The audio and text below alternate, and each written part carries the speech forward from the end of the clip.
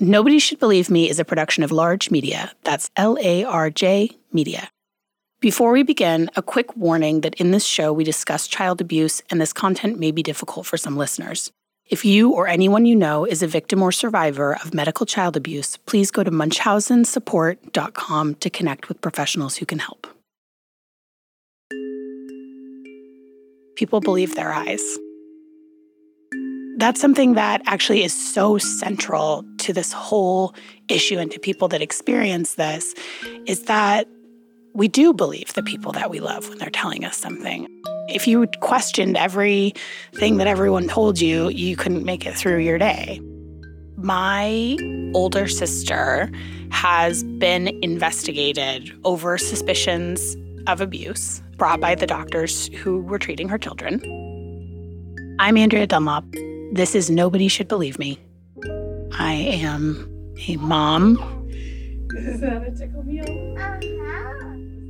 I am a novelist. I am the author of 3 books, including most recently, We Came Here to Forget, which is inspired by my family's story. My sister has been investigated for Munchausen by proxy child abuse on 2 occasions that I'm aware of, though I want to be clear that she has never been charged with a crime. I'll get into a little bit more detail about my family's involvement in the first investigation in a future episode.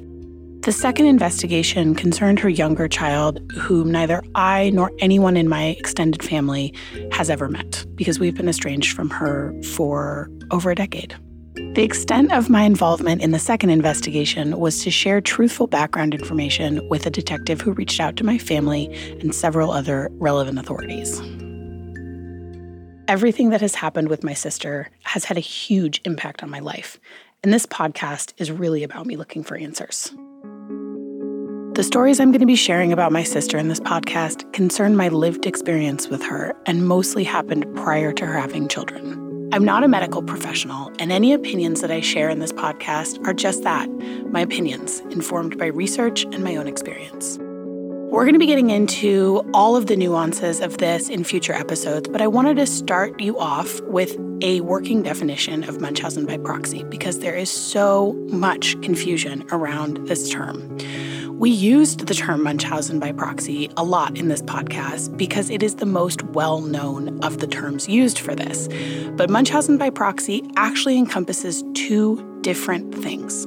One is the act of medical child abuse, which involves a parent or caregiver fabricating, exaggerating, or inducing illness in their child.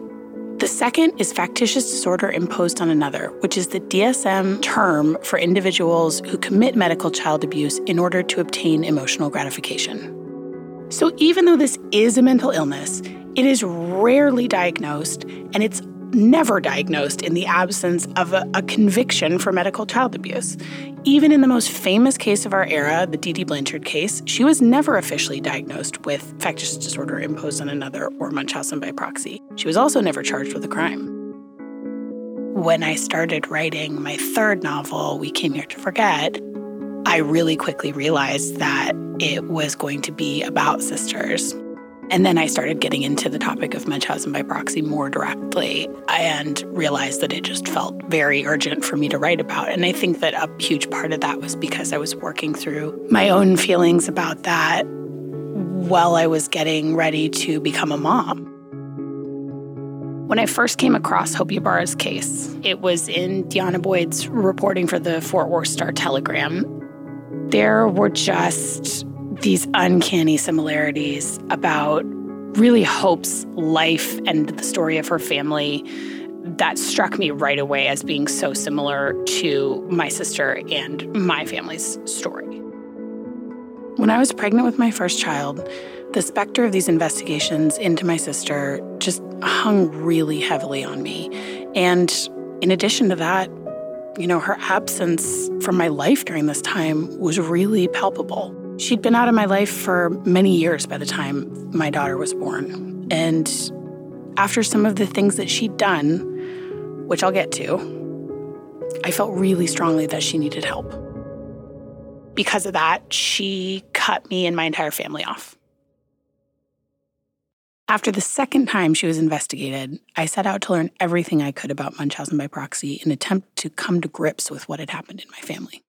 as most people would, I went online and I found the website of Dr. Mark Feldman, who is a professor at the University of Alabama and one of the foremost experts in the world on Munchausen by proxy and other factitious disorders. And I reached out to him. The American Psychiatric Association since 1980 has recognized factitious disorder as an ailment when the person induces or feigns illness in themselves. And that's called either factitious disorder imposed on self or more commonly Munchausen syndrome. When the person is feigning, exaggerating, or inducing illness in another person, that's still a factitious disorder, but we refer to it often as Munchausen by proxy. And then malingering is when a person does it not for emotional gratification, but more to acquire tangible goals like money, disability payments, or other rewards like evasion of criminal prosecution or evasion of military service. So there are subtle differences, but they're important because in some sense, Munchausen by proxy is paramount because it's a form of child abuse. The others are not. Until you understand the psychology behind it a little bit, in that, folks that have Munchausen, that psychopathology, they get a dopamine rush from the attention that they get for having a medical issue. So it can be seen like an addiction. So when you understand it in those terms, it's a lot easier to understand the why. It's a maladaptive coping mechanism that people use to get attention that they feel they need and can't get otherwise. Why a particular person develops it, that is more of a mystery than what it actually is or like how it functions. So all I knew was that my big sister had lied to me about something really serious, and that is a very hard thing to wrap your head around. I've spent the last decade of my life trying to make sense of my history with my sister, and it is complicated, and it's complicated to talk about. The truth is, there is so much about our shared history that I will never know. And I find myself still trying to make sense of memories that don't make any sense. There are some incidents where I do know definitively that she lied. And those are the memories that I can share with you. Many others, I can't. So I was reading everything I could get my hands on about Munchausen by proxy at the time. I was doing interviews on the topic. I was talking to a lot of experts. And throughout all of that, I found that this story of Hope Ybarra and her family just really stuck with me. I just had this very strong feeling that I could get to the bottom of something that I needed answered for myself by talking to Hope and her family. I started trying to get in touch with Hope's family members. I knew she had 3 siblings.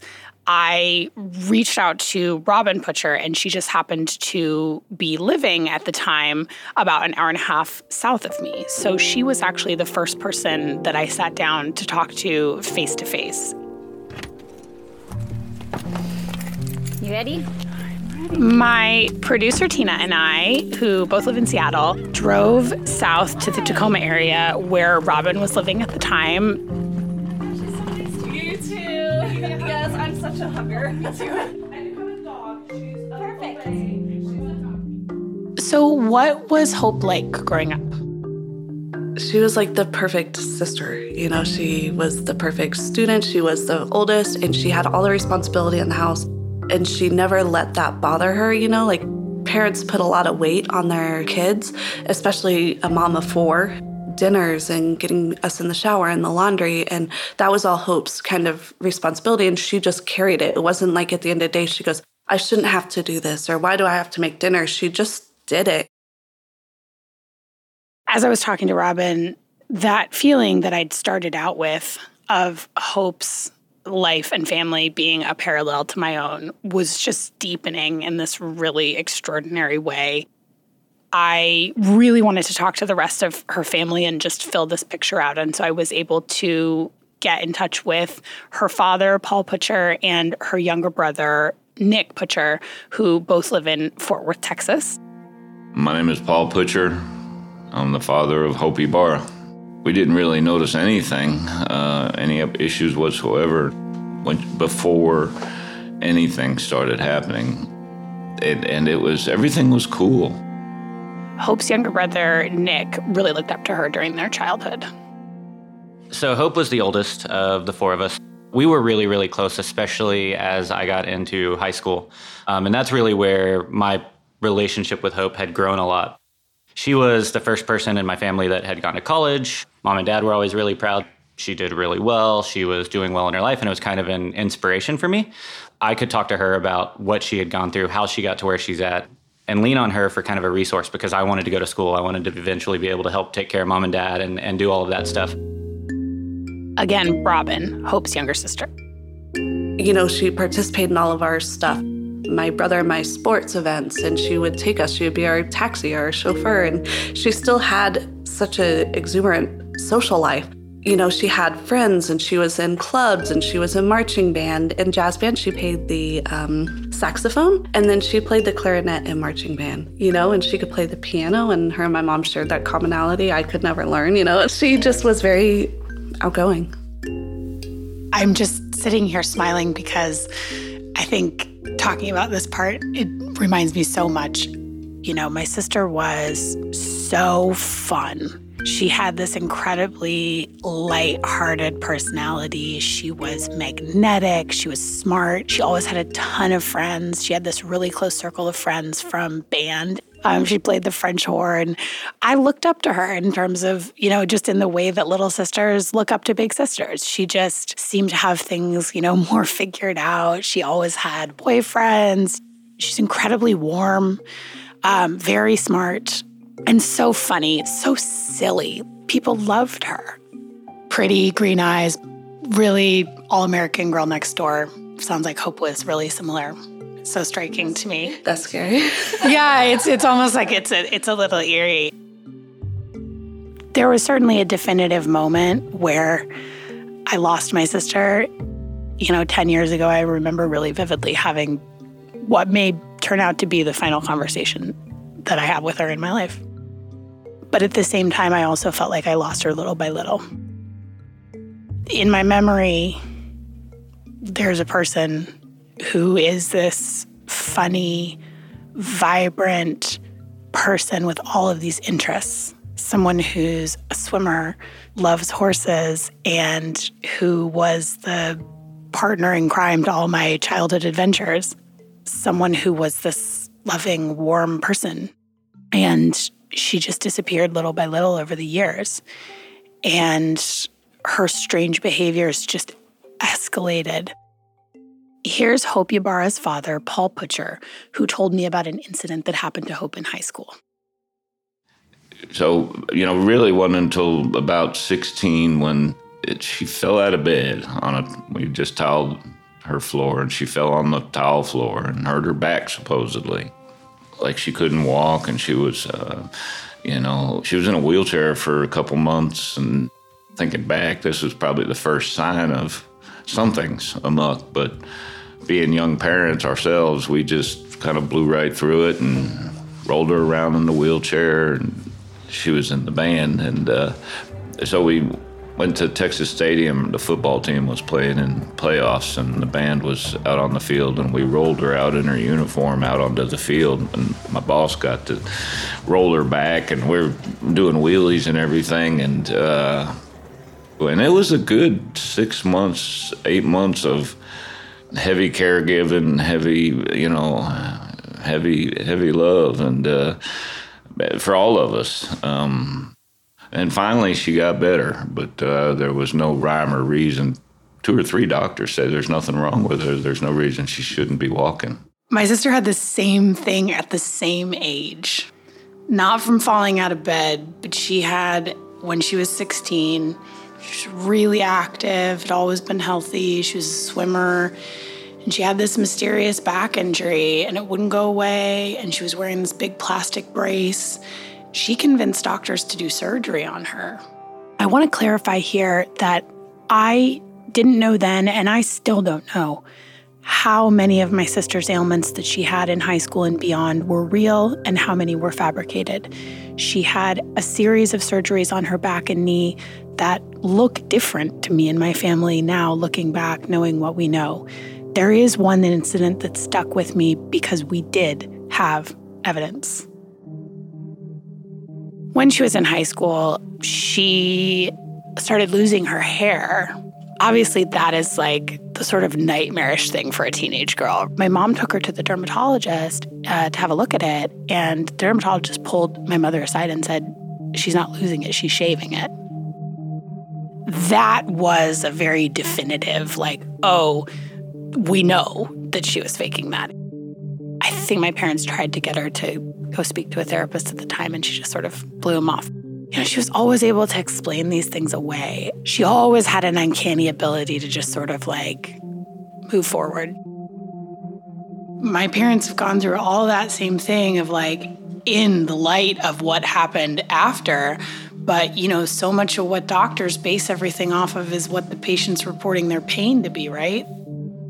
Again, Robin. So seizures in high school, and then the paraplegia that came along with that, and then her miraculous recovery came about her senior year. So her goal was to be able to walk across the stage. So she managed to be able to regain her ability to walk just in time to be able to walk across the stage and graduate. And then she was walking again, and then she went to college. Yeah, it was really similar with my sister, actually. There are things that I think for my parents, they can look back even further. For me, definitely high school is where, she started having all these problems with her knee, with her back. She had a couple of surgeries. And even then, it's just, the doctors were basing what they were doing off of what she was saying. That summer, they packed her up and they brought her to school over in El Paso, Texas. And it was this very typical taking your child to the university. My mom and dad went and helped her pack into her dorm, and she was doing great, very typical things. She was participating in band, obviously. She also picked up jiu-jitsu and was taking classes at night to be able to, defend herself. And she was all of a sudden just thriving again in school. And then my mom got a call that Hope had a seizure at school. They had found her in her dorm on the ground. And so my mom, of course, rushed down there and mortified that her daughter is so far away and needing her. And so she got her back on her feet, got her back into school, made sure everything was fine. Then when she was in college, she'd met her husband-to-be, Fabian Ybarra, and they had actually had their first child while Hope was still in school. She managed to have this baby, and then she supposedly had complications, broke her tailbone. So my mom was there nursing her back to health, with this new dad and this new mom, and the new dad didn't know how to take care of a child, and they shared funny stories. He peed on them, the first diaper change. And still, at this point, she was a couple years into her schooling. She was going to become a veterinarian. She decided now as a new mom that she couldn't do that because she had to take care of the family. And so she changed her program and got her degree in chemistry. And so then they got married, a great, beautiful wedding, and had another child after that. Very typical family. She was working, is a chemist. He was a school teacher. They were raising their now 2 children. They had a home. Just, I could say, the all-American dream.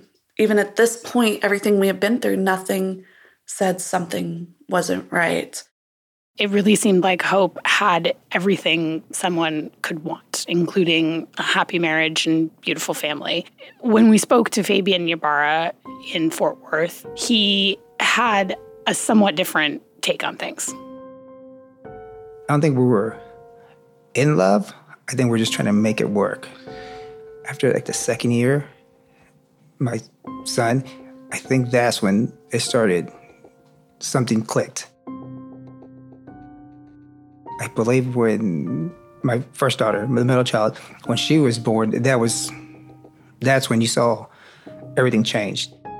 And they had a 2-story house, and 7 months along, Hope fell down the stairs and went into preterm labor.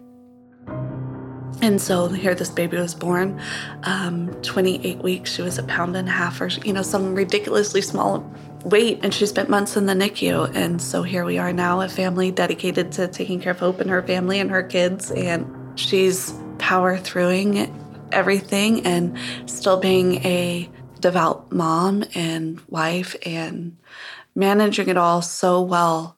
That's whenever you could start to see that things were changing a little bit with Hope. I can't even say that she lost her light at that point, but that's that's what sets the rest of things into motion. After Hope had her second child with Fabian, she later told her family that she was pregnant with twins. This detail of the pregnancy with twin girls really stuck with me because we'd had an identical situation in my family where my sister told us that she was pregnant with twins. So when I was in my 20s, she was with a partner and she got pregnant. They were engaged, so it was a really exciting thing. It was like a really happy piece of news. And she told us that she was having twins and they were, twin girls. And I was living in New York at the time. Saw her when I was home for Thanksgiving, and I was so excited. I knew their names. We bought gifts. My parents and I, we were all out of town. I think we were out of town together. We were in Las Vegas. And my sister called us. She was about 6 months pregnant at the time, so pretty far along. She called us, and she said that she was going into labor early, and she was going to the hospital, and my parents scrambled to get a flight home. She was calling and giving us updates, and I was having these long conversations with her, and she was saying, they've got me in the hospital. They're holding me upside down so the babies stay in, kind of like a little bit gallows humor about it. And then she lost the babies. And I was so sad. I was so sad for her.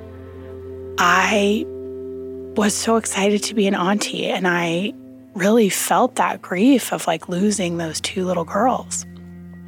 And then things started to unravel really quickly. I think it was my dad who called me and said, there's something about all of this that's not adding up. And I spoke with a friend who my sister had told me took her to the hospital when she was losing the babies. That friend told me she had the understanding that my sister's fiance had been the one to take her to the hospital and that they'd been there together when she lost the babies. That was impossible because he was living in Tennessee at the time and, unbeknownst to me at that moment, was no longer her fiance. When I got his version of events many years later, he told me that he'd had doubts throughout the pregnancy and eventually surmised that she had probably never been pregnant at all, which is the conclusion that we'd all eventually come to. I did confront her on this once during my final conversation with her that I had, which was during the first investigation into her. And I asked her how she expected me to believe her when she'd lied about something as serious as an entire pregnancy. She didn't deny it, but said indignantly, "I don't know why you're bringing that up now."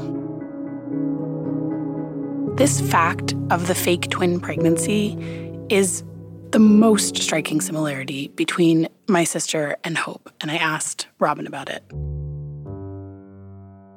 Do you remember finding out that the pregnancy hadn't been real? So I remember her losing the twins and us coming and mourning with her. My sister's belly was very real. I saw the ultrasounds. I held them. My sister was pregnant in that moment, in my mind. So when my sister was pregnant, purportedly with twins, I put my hand on her belly and felt the baby kick. And I now know that that wasn't real, but my experience was real. And I don't even know what to do with that. The twins that she lost were Alexandria and Alexia. So my son's name is Alexander after the twins that, come to find out, they never existed. It took us probably a couple months till we realized that the babies weren't true. We've mourned these babies. The final deciding factor is my mom found the urn, and she opened up the urn and it was empty. That, to my mom, was enough closure to realize that my sister was not telling the truth about anything. For me, the thing that I could never do, and that I do not foresee having an opportunity to do in my life, is to sit down with my sister and say, I can help you. But that's true, that I could help her. Like, one of the things I've really wrestled with in this podcast that I didn't really even realize I was holding on to is this hope that I'll do this and that she'll hear it and say, I'm exhausted. I want to come home. Help me come home. In the next episode, we'll do a deep dive into Hope Ybarra's case and talk to her family about what it was like to try to unravel all of her lies. If you've been listening to this podcast and some of the details sound very familiar to you from your own life or someone that you know, please visit us at munchausensupport.com. We have resources there from some of the top experts in the country, and we can connect you with professionals who can help. If you are curious about this show and the topic of Munchausen by proxy, follow me on Instagram at Andrea Dunlop. If you would like to support the show, you can do so at patreon.com/nobodysshouldbelieveme. And if monetary support is not an option for you right now, you can also rate and review the podcast on Apple and share on your social media. Word of mouth is so important for podcasts, and we really appreciate it. Nobody Should Believe Me is a production of Large Media. Our lead producer is Tina Knoll. The show was edited by Lisa Gray with help from Wendy Nardi. Jeff Gall is our sound engineer. Additional scoring and music by Johnny Nicholson and Joel Shupak. Also special thanks to Maria Paleologos, Joelle Knoll, and Katie Klein for project coordination. I'm your host and executive producer, Andrea Dunlop. Step into the world of power, loyalty, and luck. I'm gonna make him an offer he can't refuse. With family, cannolis, and spins mean everything. Now, you wanna get mixed up in the family business. Introducing The Godfather at ChumbaCasino.com. Test your luck in the shadowy world of The Godfather slot. Someday, I will call upon you to do a service for me. Play The Godfather, now at ChumbaCasino.com. Welcome to the family. No purchase necessary. VGW Group. Void where prohibited by law. 18+. Terms and conditions apply.